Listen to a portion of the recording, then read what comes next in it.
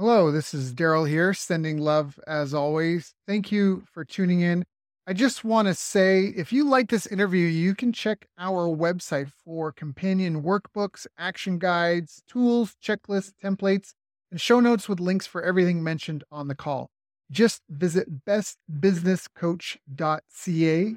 That's best, B-E-S-T, businesscoach.ca. Enjoy.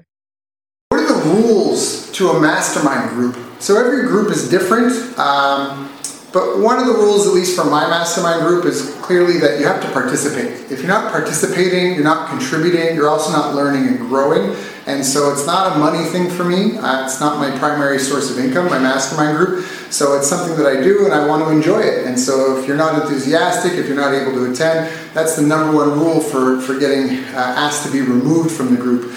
Clearly there's sensitive information that can be shared in some mastermind groups. So there's kind of like a, don't kiss and tell type thing, and where if someone's going to expose their income or their trade secrets to you, you just don't go and blab them to everyone. You really need to respect kind of the value of the group and the value of the trust of the people that you're in the group with. It just depends on the group. They all have different rules. We have some character rules, like no complaining. It's okay if something's wrong and point it out, and clearly there's lots of things that go wrong.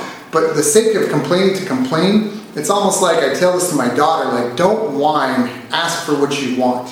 If you're just whining to whine, go see your therapist. But if there's a problem, mention the problem, identify it, and then try to describe what would be a better ideal. If it's not transparent from the outset.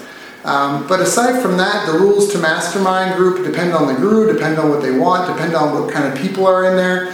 And so that's a really good idea to get oriented with those when you start, because you don't want to start on the wrong foot. So the first thing you should do is, once you find the groups that you would like to join, you should ask about what their rules are to make sure that's a fit and that you can comply with those.